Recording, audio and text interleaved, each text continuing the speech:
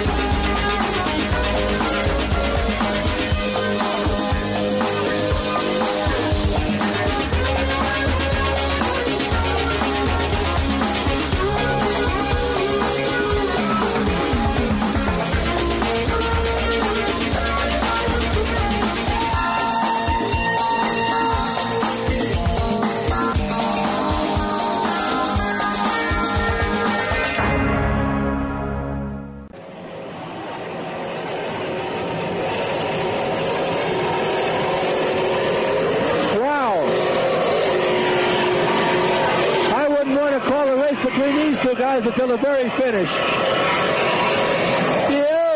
All right. This spectacular footage captures the flavor of offshore racing and gives you the in-the-boat feeling of just how exciting this sport is. This is where experience comes in. Sammy James is dialed right in. He's going to the bank. He's challenging Longshot right now.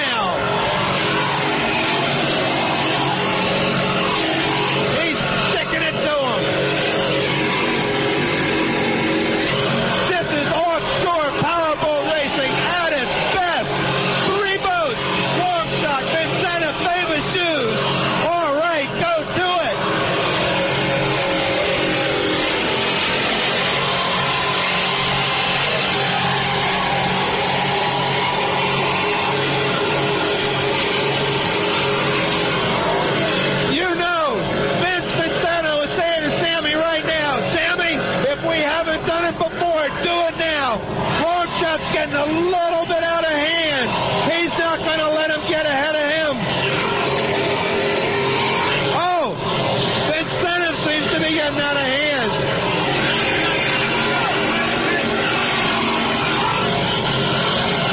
Michelle Maynard in favor. Shoes is pulling up on the outside of him now, too. This is the best racing I've seen on this circuit. But look at this Apache. Whoa, they got up there too. The warpath showing you how big those seas are. We're going right now 90 miles an hour. These guys are amazing. They are walking away with the race. Look at this boat handle. Whoa. They are on the warpath. The Apache team is on the warpath. They're going like mad. It is a sight to see. We're sitting here. Yeah, the Apaches are taking scalps today. They're not taking any prisoners, I guarantee you. They're showing us how it's done. I haven't heard them wing those engines one time, and this is rough throttling at 90 miles an hour, folks.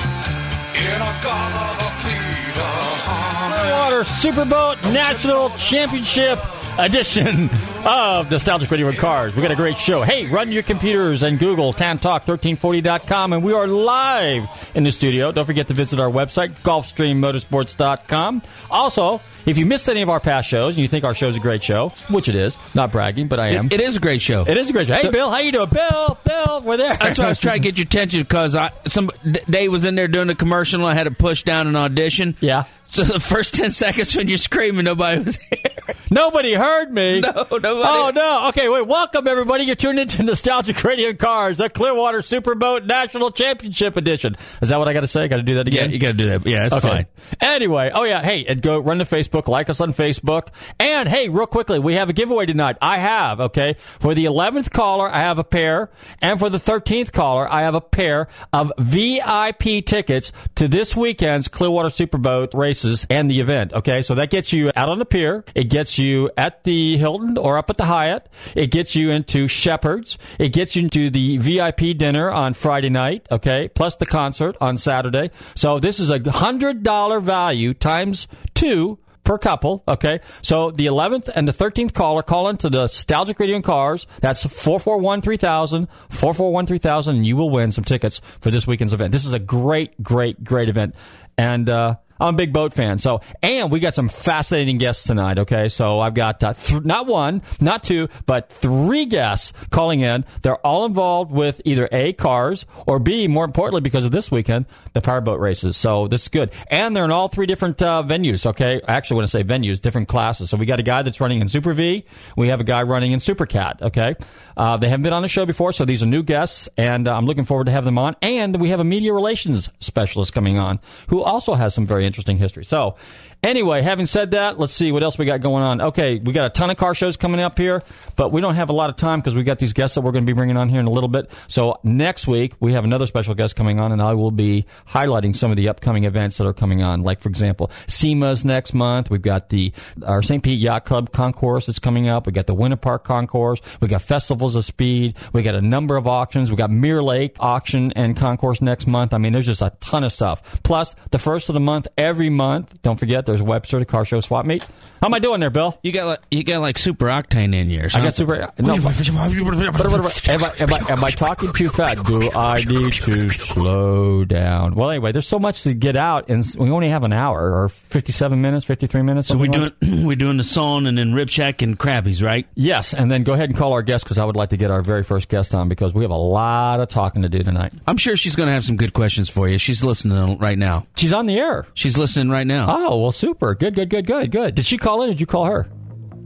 I called her, and then she called back. Very good. Okay. Well, we'll be right back. Stay tuned. Enjoy the song.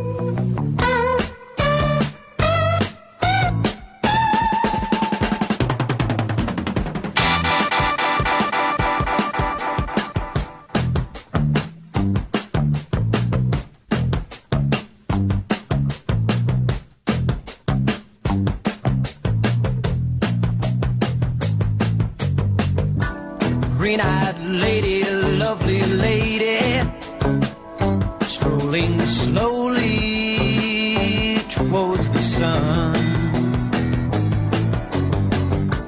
Green-eyed lady, ocean lady, soothing every raging wave that comes.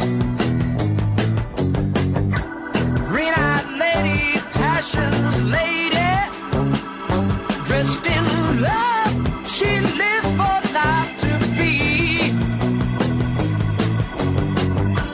Green-eyed lady feels life I never see. Setting suns and lonely lovers free.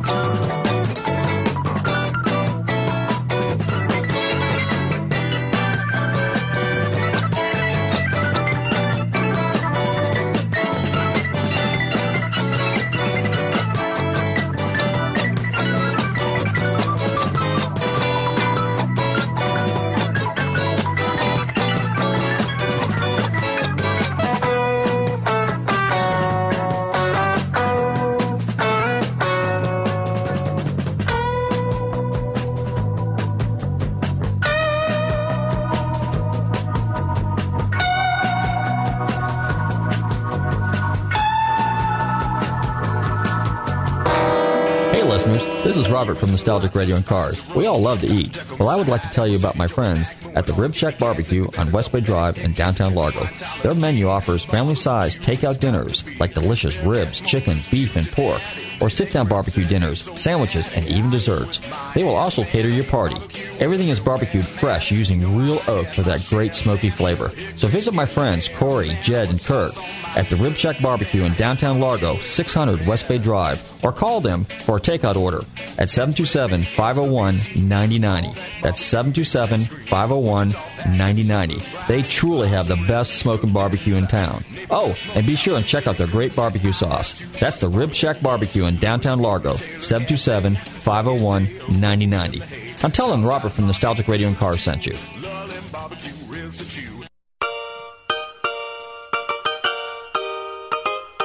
Hey listeners, this is Robert from Nostalgic Radio and Cars. I'd like to tell you about a great place to eat right on the main part of Clearwater Beach. Located at 333 South Gulfview Boulevard.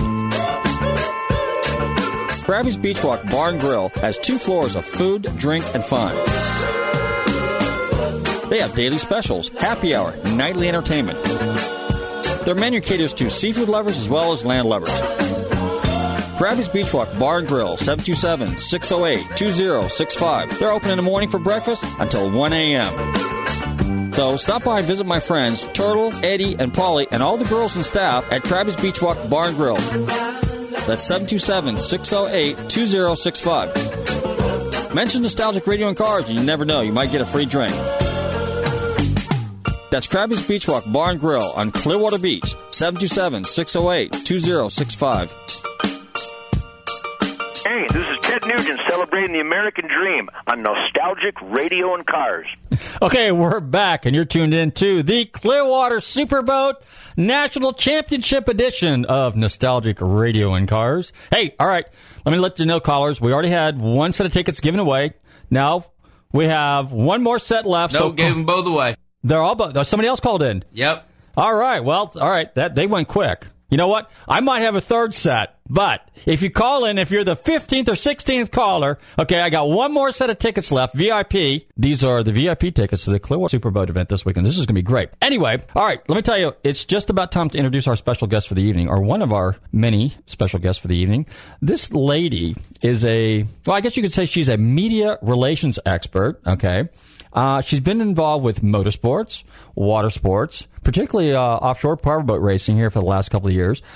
And what's really interesting about her is she has a very, very interesting history. She is the great-granddaughter of the very first winning car that appeared at the Indianapolis 500 in 1911. So that would have been the Marmon Wasp 32. It gives me great pleasure to welcome to the show this evening, Ellen Greenleaf. Ellen, are you there? Yes, I'm here. How you doing? Did I do the intro okay? Yeah, you did it. It's been auto racing. It's been offshore powerboat racing. And how exciting is this Clearwater Superboat International race that's coming up, and you're going to have some incredible teams and, everything that the race producers and their crews are doing. It's going to be incredible and awesome. So they're saying it should be bigger and better and badder than last year, because I guess they evidently, last year they had like 27, 28 boats. They're expecting 35 or 36 boats this time, something like that. Exactly. It's going to be just amazing, and the different classes, and that's where people don't get it. It's like, you got different classes racing, different categories, and they start out with the Pace boat going out, delivering those boats out, and then you got Pace 2, who's putting out, some other classes, and so they go around that track, and I mean, what a beautiful race site. You've been to, are you going to be able to make it this year? I know you were here last year and the year before, right? Right. I'm going to try and be there. Okay, well, that's good. That's good. So if you had to compare Clearwater from your perspective, okay, as a media relations person and some of the other things that go on during this particular weekend, how do you compare it to, let's say, like Sarasota, for example, or other venues in the Southeast or up the Eastern Seaboard? Well, I mean, the venues are all different.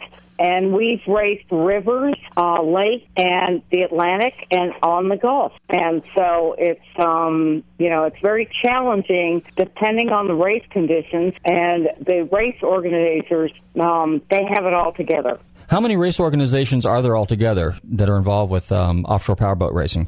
Well, in the U.S., it's the OPA, OSS, and SBI. Okay. And SBI, Superboat International, is going to be in Clearwater. They are going to be awesome. Okay. Of the race organizations, they pretty much all have the same classes? Is that the way it works? Yes, okay. They do. So they'll all have Superboat, Unlimited, Super V Unlimited, Superboat, Superboat Cat, Super V, and Turbine, and Stock, and Factory, basically. So they all have basically the same classes. Is a lot of it geographics? I mean, so in other words, do the guys from the East Coast compete with the guys on the West Coast, or is that one of the reasons why they have two different racing organizations, or multiple racing organizations? Well, those race organizations are doing, what they feel they can do in their different classes as well as their different places. And so the hard part is the boats traveling with the fuel costs into our different places that we do. Now, you as a media relations expert, so what kind of would be your job description, or what are your duties and functions? I mean, obviously you're in the PR end of it, correct? I'm in PR, I'm in event management,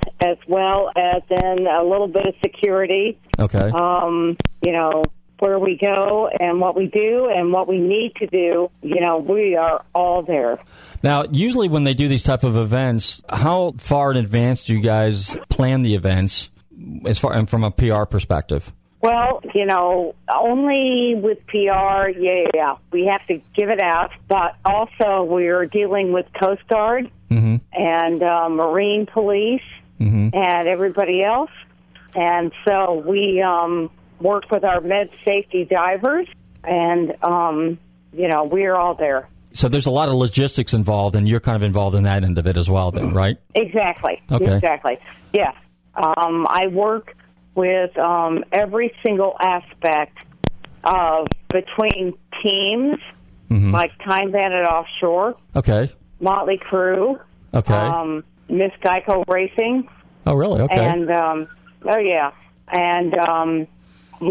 the race organizations, wherever they need us, we will be there. Okay. Now, you mentioned some of the teams that you would work with. Do the budgeting and the sponsorship on a lot of this stuff, do you ever get involved in any of that stuff? Or do you just, because you mentioned the crews, the actual teams. Do you get involved in any of the team management itself? Yes, because all our teams have to be involved in how we deal with the race organizations and the different crews, and we're all there. And we work with absolutely everybody. Unlike auto racing, which I also do too, okay, the fans can come out and, put themselves and their kids in a cockpit on an offshore race boat. You can't do that in auto racing. Okay. And that's, that's the way they go.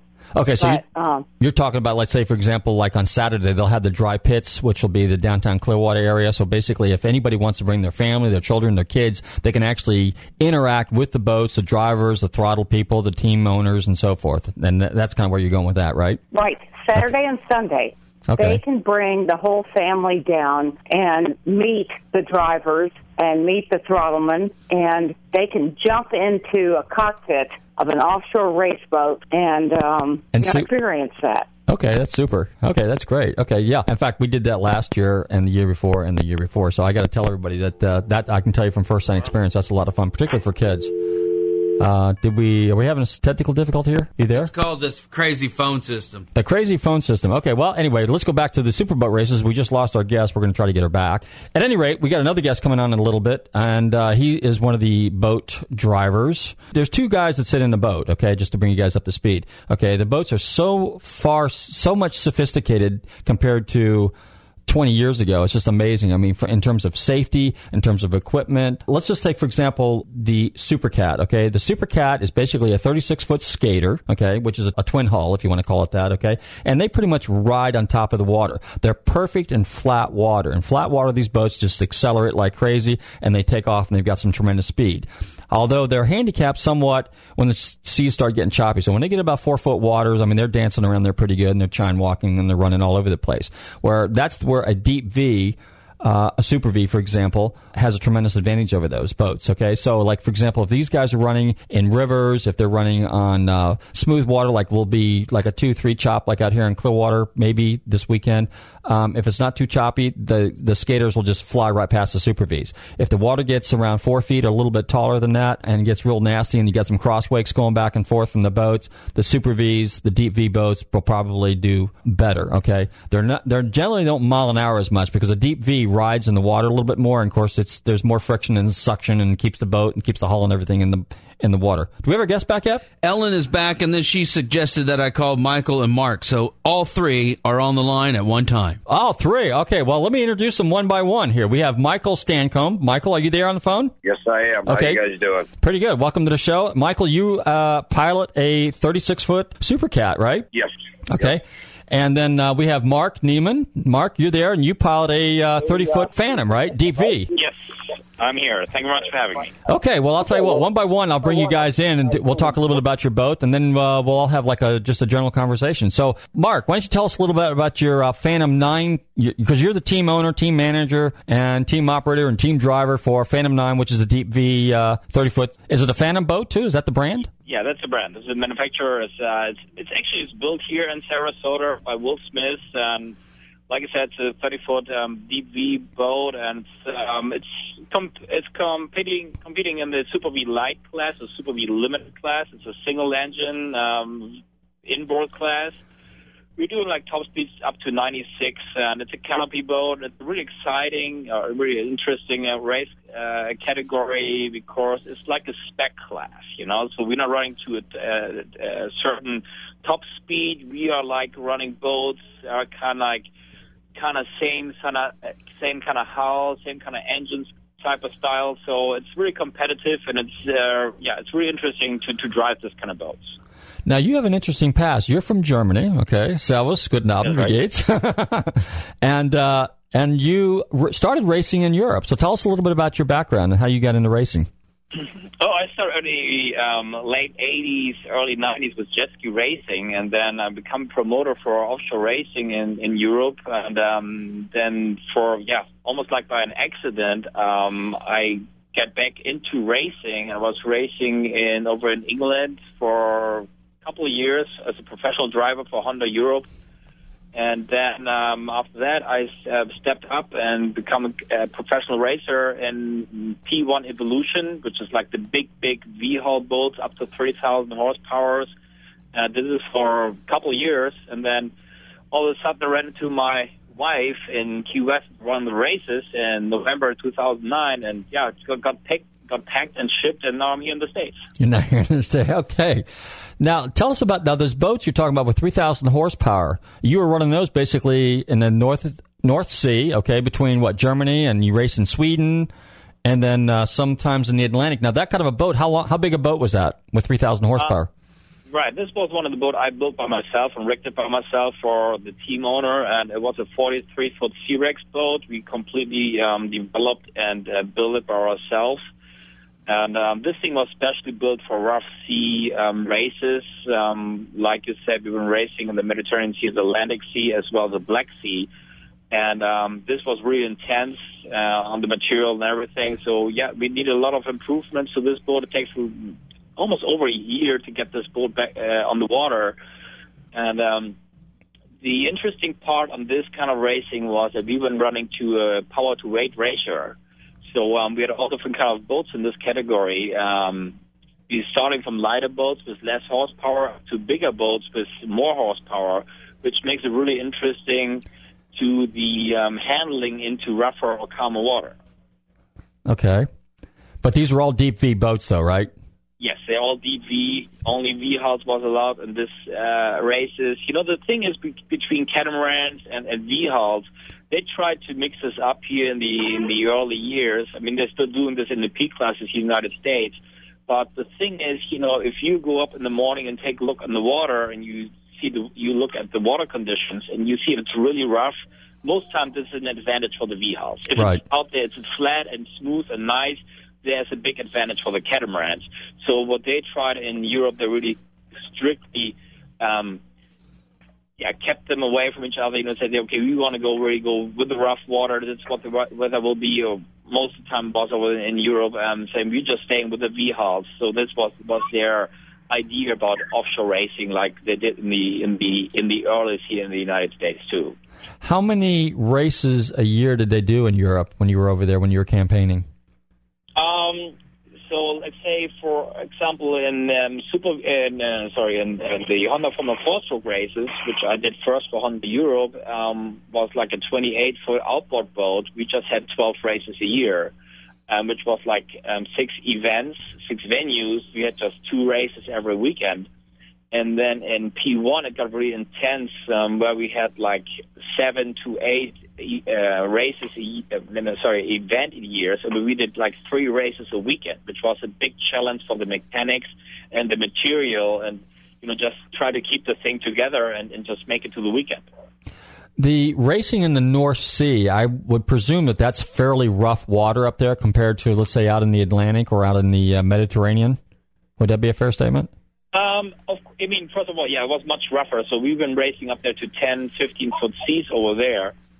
And then, of course, the North Sea is known for this really hard, short waves, which kind of almost destroys everything on a boat. It was really hard to survive to the weekend. And then, of course, when racing in the Mediterranean Sea and as well as the Atlantic, where you always have to really deal with your setup of the boat. Sometimes you have like this long swell, like we know here from the Atlantic on the east coast of Florida. And then you have the next races where you have to deal with this really hard, sharp water. You know, you have to completely deal with a complete different kind of setup for your boat. So it was really interesting. It takes a lot of time and knowledge, and of course a lot of money to race over there. Compare European racing to racing in the United States, for example. It's a totally different story, to be honest with you. And of course, first of all, because I'm racing a different class here, so that's the first thing. So we are not racing this 10-9 team. That's my team, where I'm racing as my throttle man, Kurt Jägel from California, and my wife, she's actually running the team as a team manager. So this is more like a family affair here for me. So that makes the first big difference for me.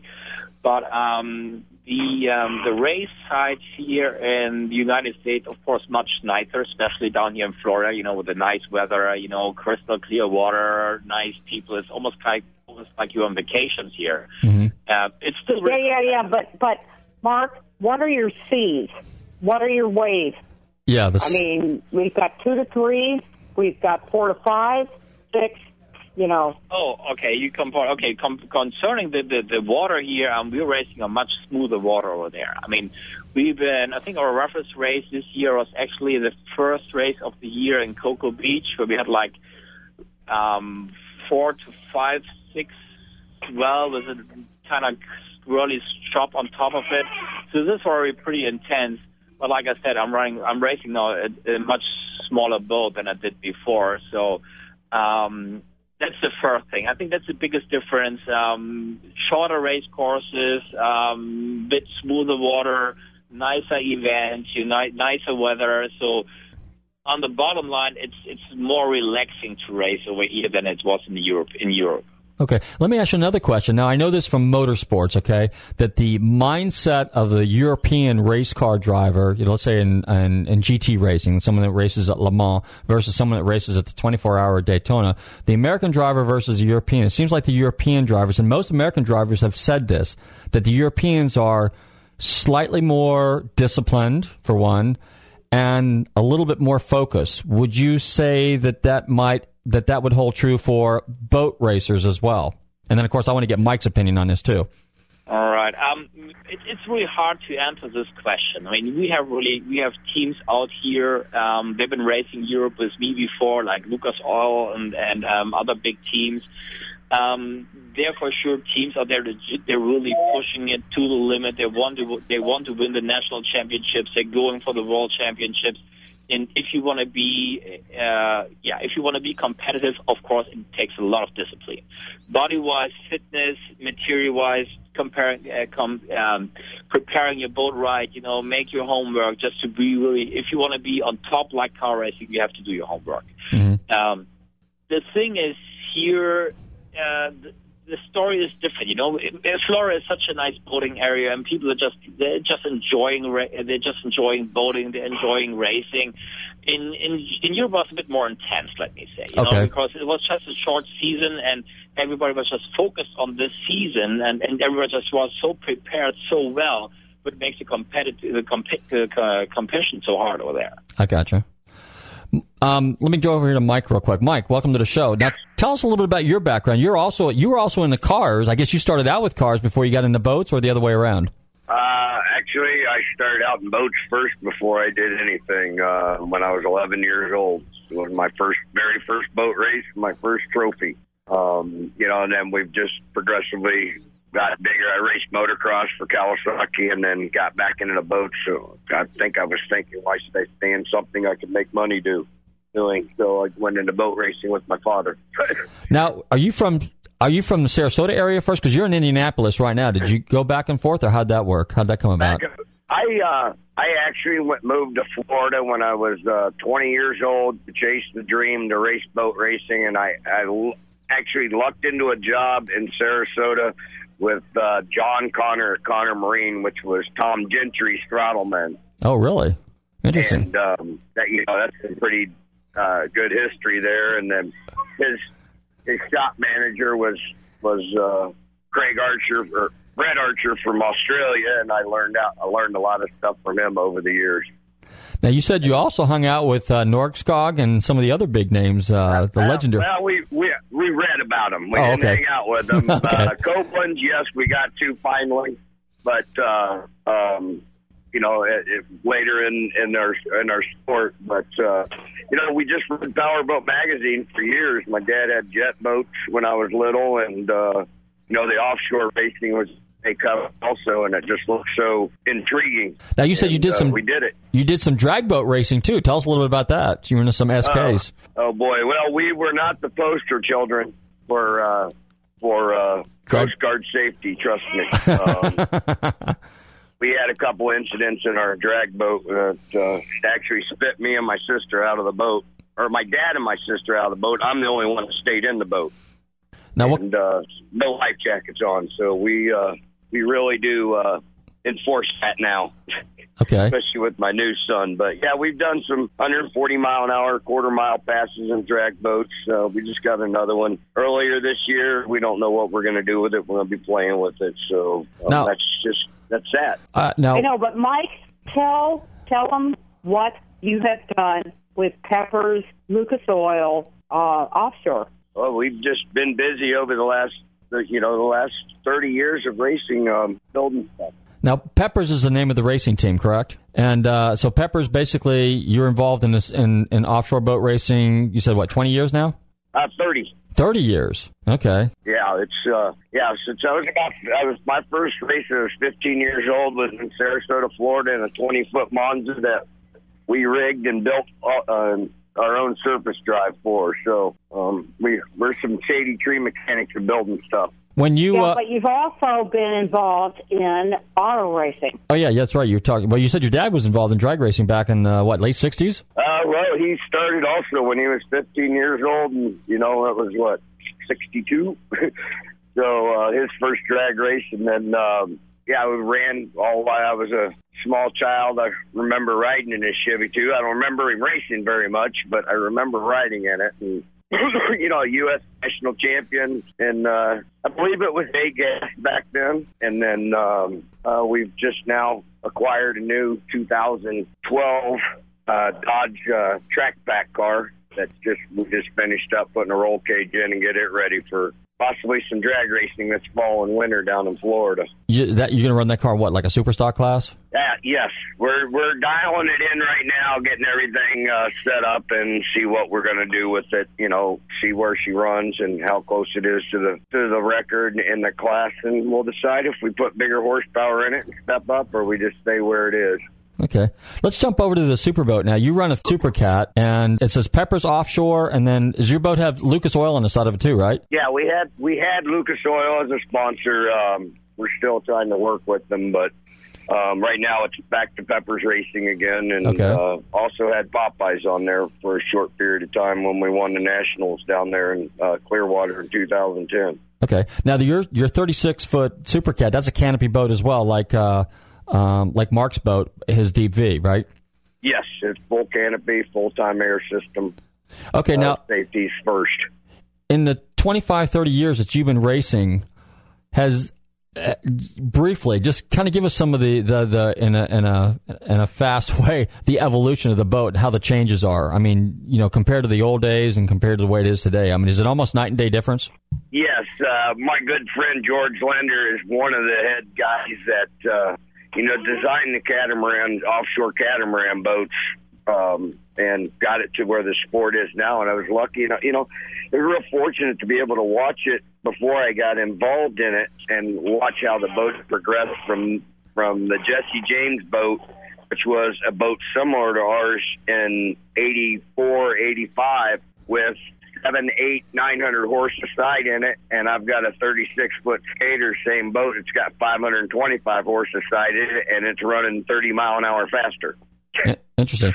And that's all basically due to hull design, right? Hull design, hydrodynamics, and new drive systems and things like that, and then the reliability, and then of course the carbon fiber and Kevlar that's being used now. But George Lender, working with Chris Craft at that time, there's the ones that really got it rolling, and then Pete at Skater took it from there and just leaps and bounds every year, come up with new things, and he's just an incredible boat builder. Dad and I were integral in designing the deck part of our boat because we were doing things different aerodynamically and safety-wise for us, being that we had been over and almost lost my father, so we stepped things up a little bit. Would you say the canopy is a safety thing as well as an aerodynamics issue, or is it, which one is it, or is it both? Both. It's both. Big safety thing, but aerodynamics, it helps a lot because, a lot of us aren't running those big 1,000-horse engines in there. Mm-hmm. So we've got to keep it as slick as possible. And, it's constant testing and moving weight and trying different things before every race to just try to find another 1/10 of a mile an hour because it makes a difference after 100 miles. Now, your boat, your skater, you've got an escape hatch between the two pontoons or the two hulls, right?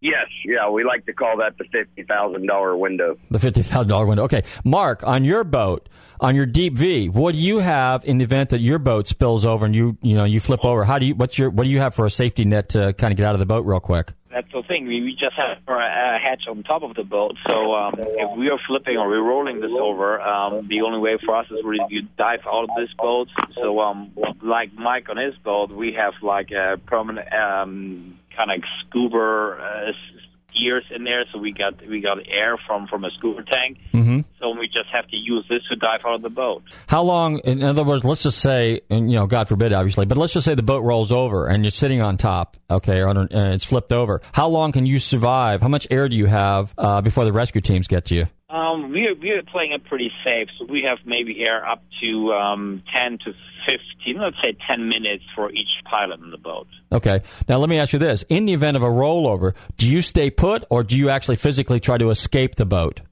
No, we're trying to escape the boat. And after this terrible race last year in Key West, where we had this terrible accident, the safety aspects got much more tighter. Okay. So for every race, we have to give kind of an escape safety plan to the promoter, which kind of explains the safety divers what we are doing inside the boat. And the biggest improvement we did last year, beside the fixed mounted oxygen system inside of the boat, we have like a little spare air bottle, it's called, which we are carrying on the leg of our legs.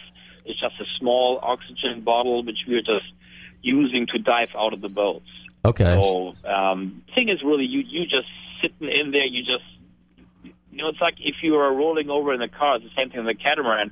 You really have to wait until the boat completely gets floods with water until you have a chance to open the hatch because of the pressure from the water pressure from the outside. You really have to wait until the thing floods. And this is where you really need the air for. Okay. And then if the pressure is kind of like the same like the outside pressure, you are able to open the hatch and you just trying simply to dive out. Okay, so you have to wait till it equalizes, so to speak. Right. Okay. Right. Now, in the event of the race, for example, if you were to have a mishap, would it happen more than likely in the turns, or would it be something that would happen, let's say the boat gets out of shape in a straightaway and you're trying walking pretty bad and somebody crosses in front of you? What's the most likely event of a mishap?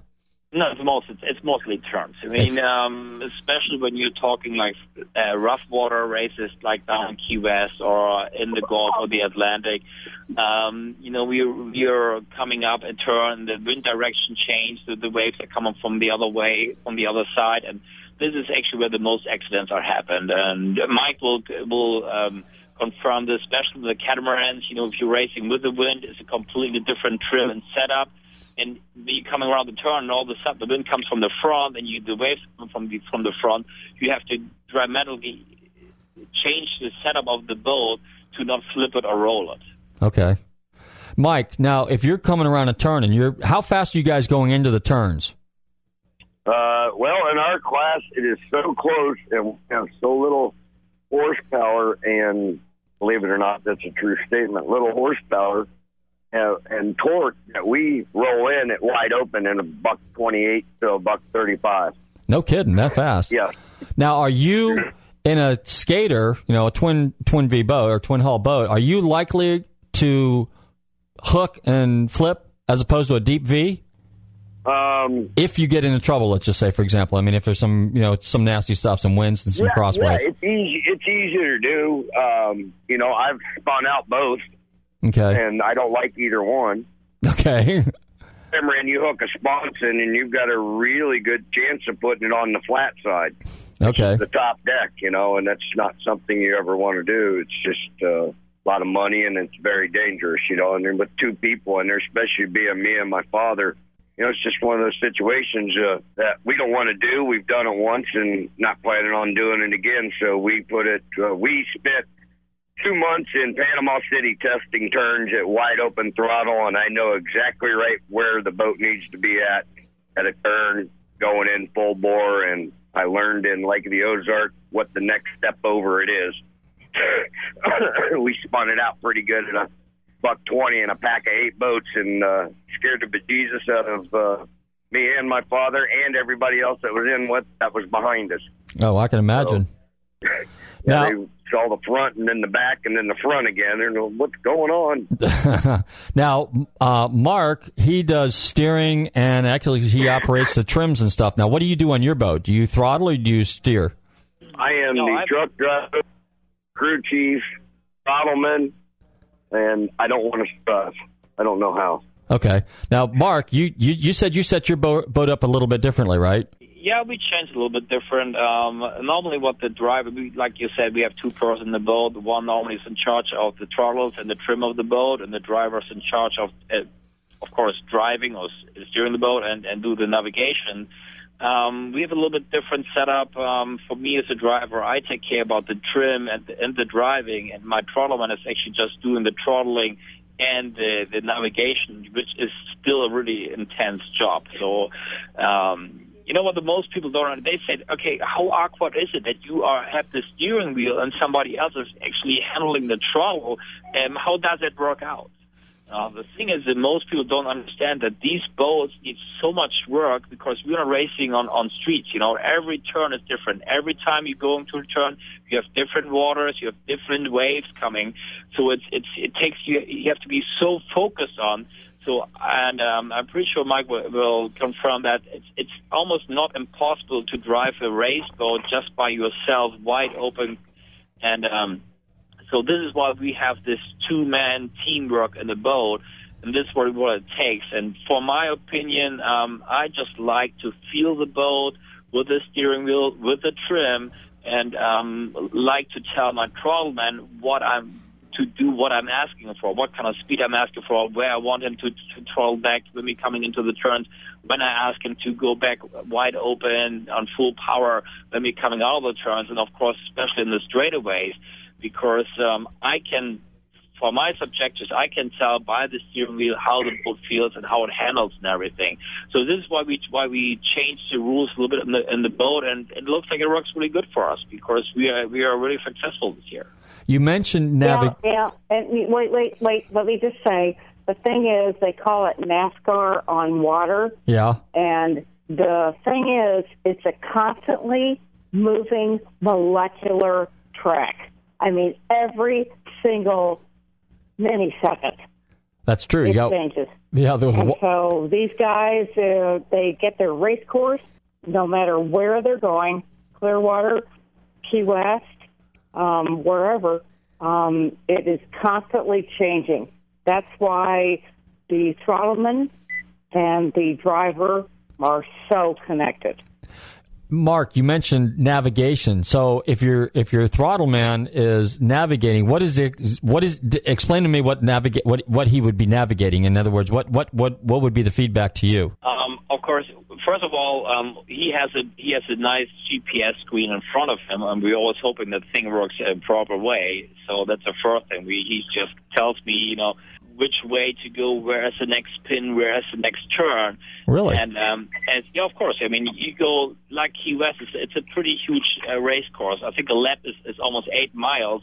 So, and from one pin to another, sometimes you cannot really see the next turn. So you just assume and you're just guessing where you have. You try after a couple laps, you're trying to find your landmarks. You say, okay, I have to go this kind of way. But the navigation it's pretty important, especially if it's getting rough. You have maybe not the best visibility out there. After a couple laps, you have some steam coming from other boats. They just pass, especially when we're racing with the big boats with the big turbines. They're much faster than we are. So they put big rooster tails out. Sometimes it's easy to follow these guys, but you don't really always want to trust these guys because they can do some misnavigation too. So you always want to be sure that you're going the right way to the next pin. Okay. Mike, now you drove Donzi's and Fountains, so tell us a little bit about Donzi's and Fountains. Oh, boy. I fell in love with that Donzi ZR, 38 ZR when they came out with it. And literally ran the pace boat in a Daytona race over there and told the head of racing, my friend Steve Simon, I told him, I said, man, this thing feels like my skater. If you ever need a throttleman, call me. Okay. And I went back to Sarasota, and he called me up, and we were a very integral part of making that boat a success for Donzi. It was a fabulous piece of machinery, and we put it to the front in racing. Now, that was a deep V, right? Yes. Okay. And then the Fountain? Fountain, another V-bottom, same class, ran Factory 2 class. We had 500 Mercury engines in it, and set a world speed record with it, with my friend Luke Dickey driving, and spent 2002, won it with Donzi, National Championship with Donzi, and then they asked me to race Fountain with them in 2003, and enjoyed a fun circuit with Luke Racing, and at the end of the season, Donzi needed me to come back and throttle for them. And I told them I had a commitment with the Fountain Racing team and that I'd have to check with them. And I gave the first right refusal to Fountain. I said, you either going to have me or you're going to lose the national championship. They said, we got this. And they lost the national championship to Donzi. Oh, wow. I went back. Well, hey. It was great. It was really a fun time. And, back when you're talking about navigating, back when I first started racing open class in 1989, I was a navigator then. And back in Key West, it was 7 miles to the first turn. Jeez. Yes. So if you were off a little bit on your compass heading, and then GPSs were illegal, all you could run was with a compass. If you were off, you were lost. And, those were 220-mile races. Jeez. Not this 80-mile stuff. So, I got to experience that, and that's something that I wish some of these guys... Well, we've run that Bimini run from Miami to Bimini and back. That's similar, but we have GPS now. It tells us where to go. Then we had a chart glued to the dash of the race boat. So the technology from both you, Mark, and Michael and Ellen, I want to thank you. We're just about out of time, but in terms of technology and the advancements, racing is much more fun, much safer, and a real enjoyable sport, not only for you guys, the drivers, the team owners, the throttle people, the steering guys, but as well as for the spectators as well. Would that be a fair statement? I totally agree with every point of view. The only thing you have to understand is we're going much, much faster now. I mean, even my little 30-foot single-engine boat, we're doing like 96 on the straights, and like Mike said, in his catamaran, they're doing like over 130, 140. If you look at the big turbine boats, they're doing like 150, 160 on the straightaways. We're trying to keep up with the speed, but the safety is always a big thing. But right now, the last 2 years, the speed we are increasing in these boats is so intense, so it's really hard to keep up with the safety on this boat. Well, I want to thank you guys for all coming on the show tonight. Thanks for your insight. Thanks for your discussions and everything like that. I hope to see you, Mark, Michael, and Ellen this weekend. And everybody else, be sure and check the boats and the drivers and the team owners at the Superboat races here at Coachman Park this weekend. In the meantime, I want to thank my special guests for joining us this evening. And everybody else, drive carefully, stay safe, love your family. We'll see you at the boat races this weekend, and we'll catch you next week.